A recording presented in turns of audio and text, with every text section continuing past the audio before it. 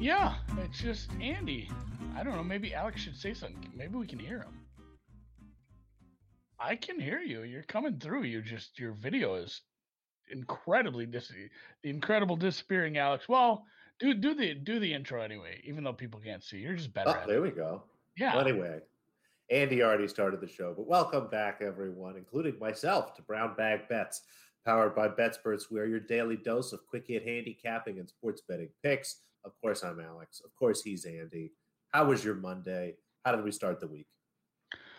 Oh, pretty good. Didn't bet much. I think broke even in baseball as far as what I played. My Giants one. I do have some Giants futures as we talked about with Mr. Adam last week. So yeah, I think they're still up 4 games. They're still a favorite. I think it's about one minus 135 most places. So let's go G-Man. I have started to dig into just vis-a-vis digging into, hey, how likely is this to go, and be successful for the rest of the season based on who they have left to play. I did go dig into that. Dodgers and Giants strength of schedule is not that much different. They obviously play each other. That's the toughest opponent that each will play. Right. So I'm hopeful that they'll be able to hold on to this. It'll be awful nice. Otherwise, I think it was break even tennis for me based on who I played, and it's kind of an No more of ugly this. break even Monday, which is better than my Sunday, as as well as college football went or preseason football went when the chickens came home to roost on my golf and all that stuff flowed out of my accounts on Sunday. That didn't feel good. It's So, always but good to yeah, stop the bleeding. Did you yeah, look at any of stop. the college football, by the way? There just was some lines that came out yesterday. I know you're not a big college football guy, but I'm sure you perused them at least. I perused. I'll get into that. Some of it's definitely going to happen. I'm probably going to be betting a little more college than I normally do this year. I'm excited about it. I did mention baseball. I'm going to get into some baseball here, but real quick off the top, we're going to show you the Prize Picks graphic that I showed you the last few days, and I don't need to go over this again. It is 100% instant deposit. I will ask you nicely though, since this is a free show, not behind a paywall, and you love to join us every week, you don't have to go nuts with this, but please do support us by giving it a download in your phone on whatever the Apple Tunes iStore thing and the other. I'm so bad at remembering what those two apps are called. Just the Google Play or the Apple Marketplace, whatever. So just give it a try. It's a lot of fun. I've been playing with it, and it is definitely advantageous to some of the other DFS sites where you are playing against legitimate professionals who do it for a living and have big old bankrolls. It's just you versus projection. So please give us a download and use promo code BBB. And again, you can get 100% instant deposit up to $100.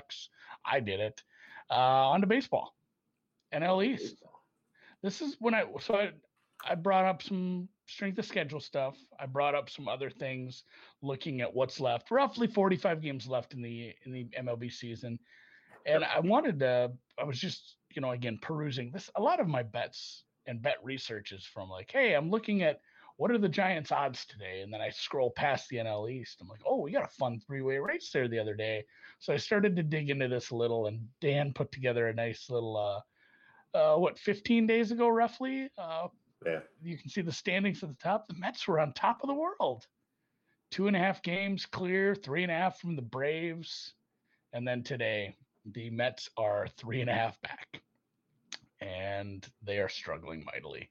I know I joked about signing Tebow. I'm not sure what they need to do. They just need to stop playing. So they are playing so many tough teams right now too. They're in a rough patch of the schedule. Somebody we mentioned,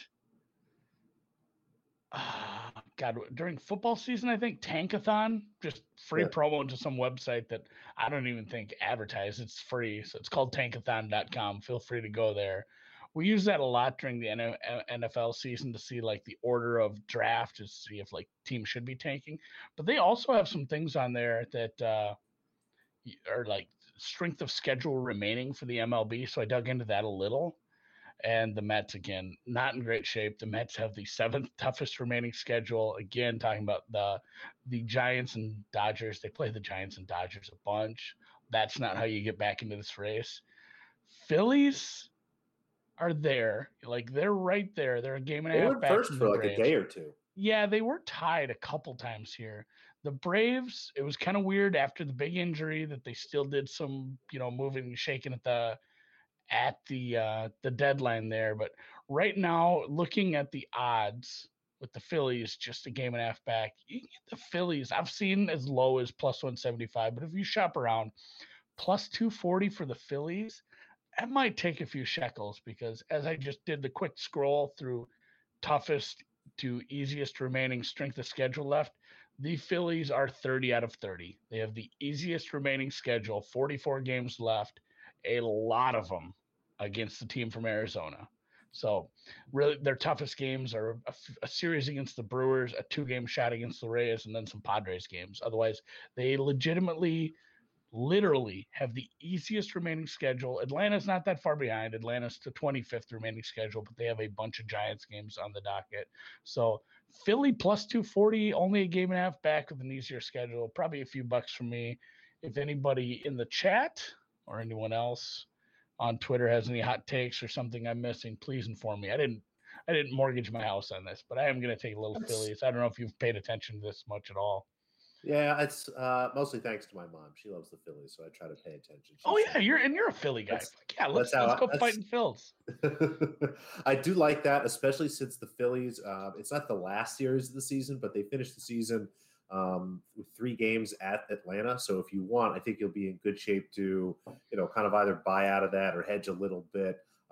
So I think that's a good spot now because, like you said, it is pretty easy the rest of the way here. I mean, they play Arizona a bunch of times. They have to play San Diego, like you said, in Tampa Bay, but a bunch of Arizona games, a bunch of Miami games, Washington's in there, Baltimore, a 4 games home stretch against the Pirates. So hopefully they can score runs. If the starting pitching's been good, the bullpen's been not terrible from what I've seen, but they just can't seem to score runs, Andy. And you have to score at least 1 run. That is true. I know whenever I bet an under and a team scores, that's like my mentality. Like, all right, the game can't end 0-0. Somebody has to score. You can still catch this under at 1-0, even though it's like a leadoff home run. So yeah, somebody does have to score. But yeah, the Fighting Phils. I'm on the record with the Fighting Phils ticket right now. I'm going to be betting them. Just a small fun baseball one because I feel like I don't have enough of these. I had some Cincy and Brewers to win their division. That one, I mean, the Brewers preseason, that one's going to cash. I took some Cincy as a hedge, which turned out to be a pretty stupid hedge as they are struggling as well. So Mets, I'm proclaiming the Mets dead right now, unless they sign Tebow. Yeah, I think I had some Phillies at a number earlier. We had Adam on and he gave us a couple futures. I think the Phillies might have been in there. I don't know. I'll have to go check. But if I don't, I'll join you there and add a little bit. And, I'll get my mom reinvested. We'll use Mom Karma. That always works. Yes, if your mom bets on it, I think we're going to be just fine. I'll tell her she has to open an account. I'll get her to drive to Jersey to open a WinBet account, Andy. Get her to use that this free game. Yeah, you're a Philly guy. Dan is a Braves fan. I don't think there are actually Mets fans in real life. So. Oh, there are. I know one. I went to college with one. They're amazing people. The amazing Mets. Sad. They're just sad, committed Mets fans. Yeah, I kind of got called out to hashtag team no hedge. I guess it wasn't a true hedge. The only time I will hedge is when I actually believe there's a decent price, and someone talked me into that Cincinnati price being okay. So while it was a hedge, I guess I didn't feel bad about it. Dan says he knows Mets fans. They're the worst. That sounds par for the course with people from that part of New York. So it's tough for any one human being to handle that much suffering.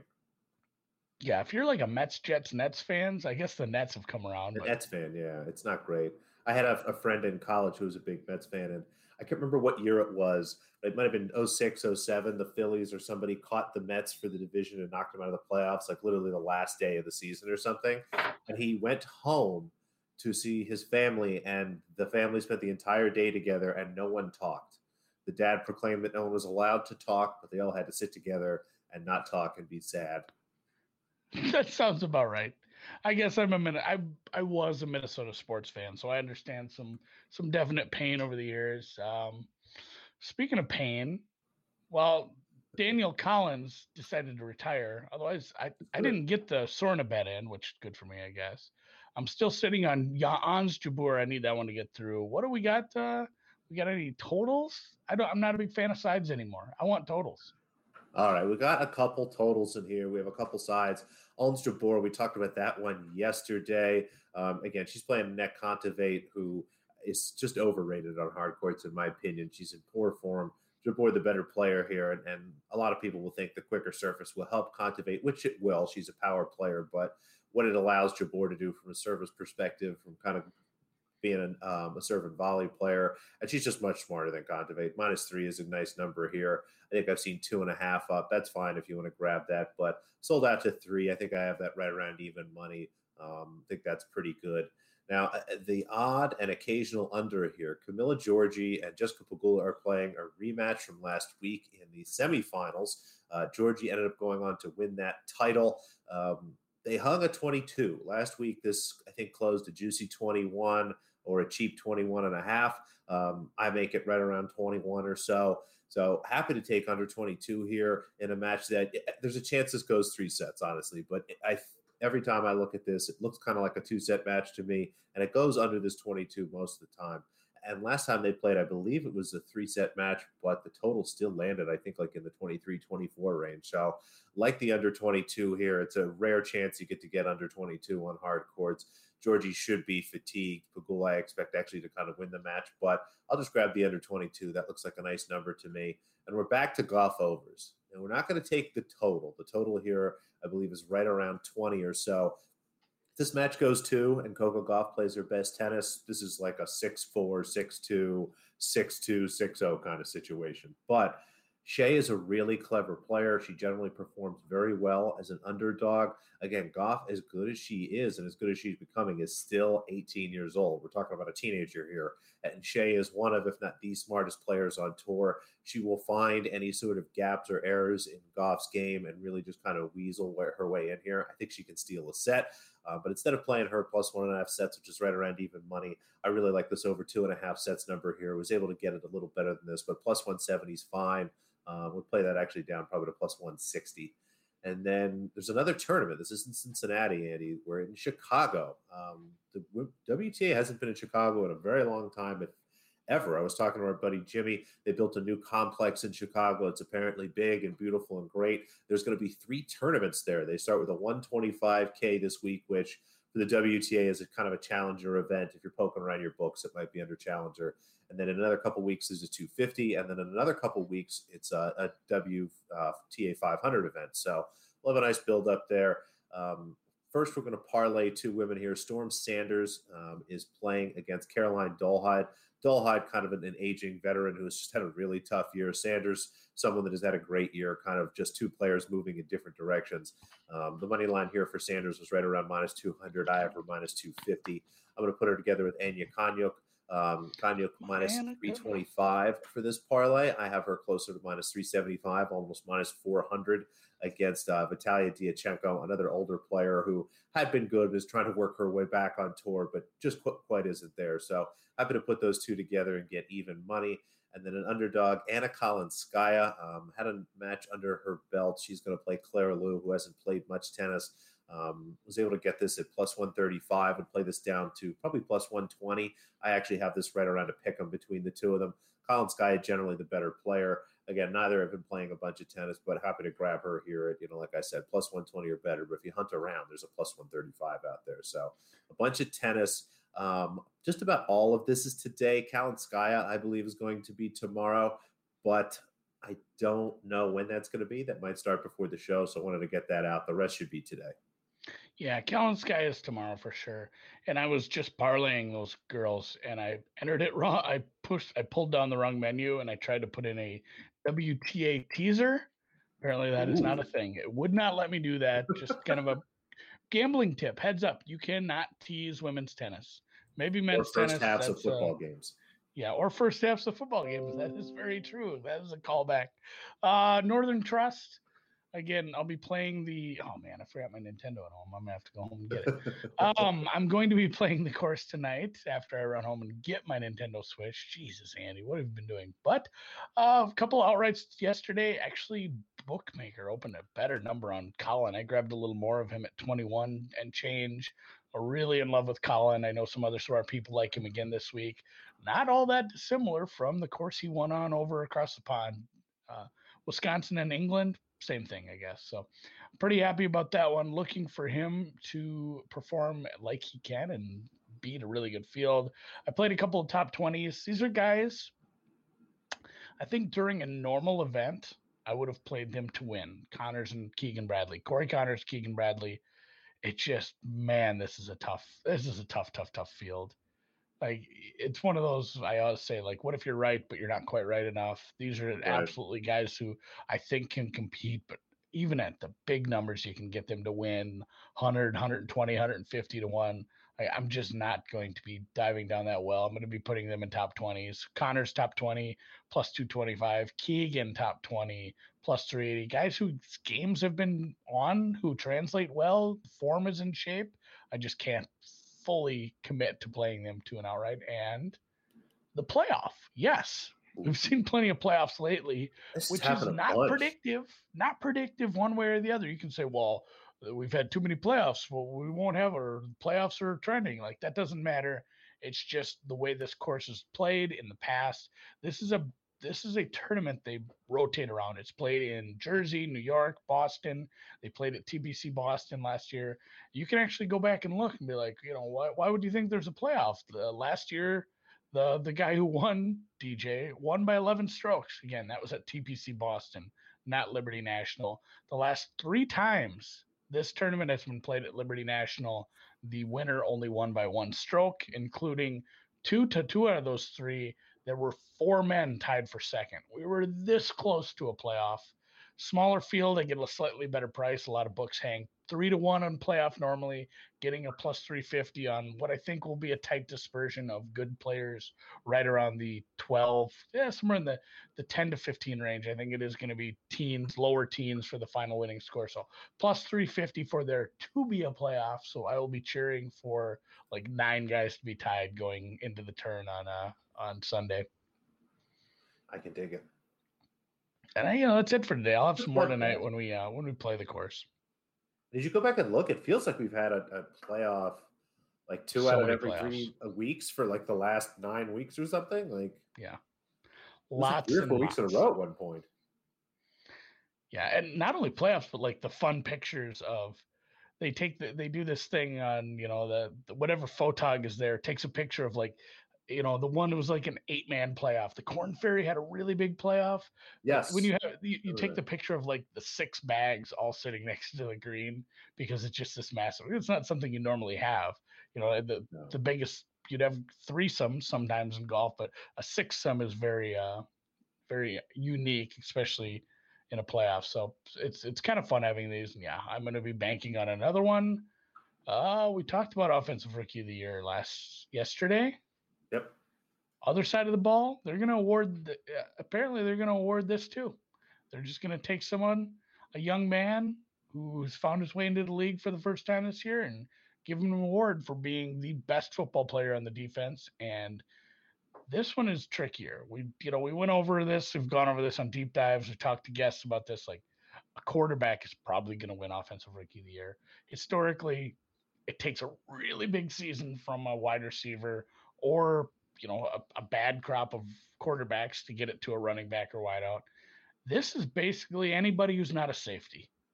Like, right. Especially off-ball linebackers can win with a ton of tackles and some flashy play. Obviously, edge rushers can get sacks and tackles for losses. A cornerback who gets playing time can end up with some picks, maybe even a touchdown, some fumble recoveries. Like, it is all over the place. Like, you can basically select any position that's not a safety. So, right. And really going back and looking at this too, 90% of the time it's a first rounder.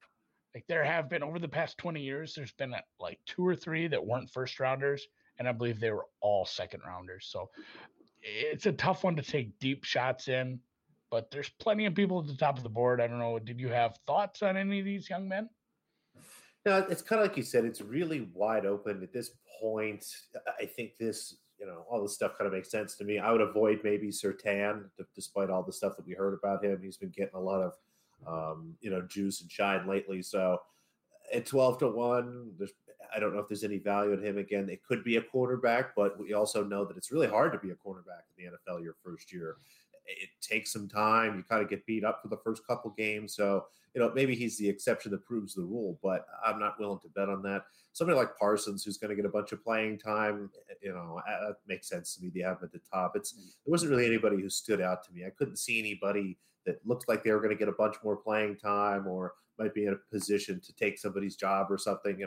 This is a good award where if you're betting rookie of the year stuff, like obviously the best bet anybody ever made, I think it was Cheetah took Dak Prescott that one year. And not that you can do that every year, but I tried to look at some of the higher numbers. It just didn't look like there was anybody around them that might be able to fall off and for them to slide in and get some playing time. So nothing for now. It's hard to predict an injury, especially a specific one that would be like, hey, this third round D end is suddenly going to be heavy in the rotation. I did look at Barmore. I'm not sure how to say his name properly. The Alabama D end who went, I think he ended up with the Patriots. The Patriots end up doing so much rotation through the defensive line that's tough. Like you said, and again, with any of these awards, playing time. Micah Parsons is atop the board because he's going to start. Zaven Collins going to start. Owusu Koromoa going to get a ton of playing time down in Cleveland there. And then Surtain, again, 12-1. He had a flashy play in the preseason, but that's a decent secondary already. He might not be getting as much playing time as you need for someone who's going to win the award. Another one, Jamin Davis, probably going to get a ton of time. There are some injury concerns with a few of these. Kwity Paye, some injuries. A couple of these guys have been banged up. Obviously, Rousseau down in Miami, and he went to Miami, plays for Miami now. He's going to be a big injury concern. He actually retired from football at one point. He got injured so much. So there's some of these guys further down, and like Horn, I'm not enamored with. If I had to take anything, Collins at 12-1. Yeah. Owusu Koromoa, I like him, but I worry about a lot of eggs in that basket already with how much money I have on defensive player of the year on that same defensive line already. So it's it's tough for me to get in bed with him. So I'm probably on the Zaven Collins Zaven. That's what I was going to say. If I had to pick one, I think he's the guy. I think he has the most opportunity to be out there running around doing a lot of stuff. Like he has a great shot at 100 tackles and all that good kind of stuff. Yeah, I always forget. And then Matt in the chat here says no bias on Owusu. I'm like, I thought you were a Bears fan. I forgot he is a Notre Dame player. So Dan or Matt with the it never ends. I don't even think he went to Notre Dame, man. He's just like a bandwagon fan, like the neighbor kid on Rocky. Be a Purdue fan. That'd be a lot cooler. But yeah, safety did win in like 1990. So maybe throw that out the window. There's no safeties bet. So yeah, Zaven Collins. That's my bet. Safeties are due. I'm going to and Matt says, I tried. They said no as far as going to Notre Dame. Yeah, it's tough. Like it's we all saw Rudy. Good choice by Notre Dame. Yeah, Rudy, it took him years to get in there. Oh, thanks for those odds to our sponsor, our main squeeze WinBet, where you can get your $500 risk-free bet. The links are in the pin post at Brown Bag Bets on Twitter. Follow us there. Follow us on your podcast app. Follow us on YouTube at the BetSperts media page for all our shows. We'll have some more stuff coming this fall. Thanks for following along. Thanks in the chat. Give us a thumbs up. Alex, should we do it again tomorrow? I think so. I'm excited.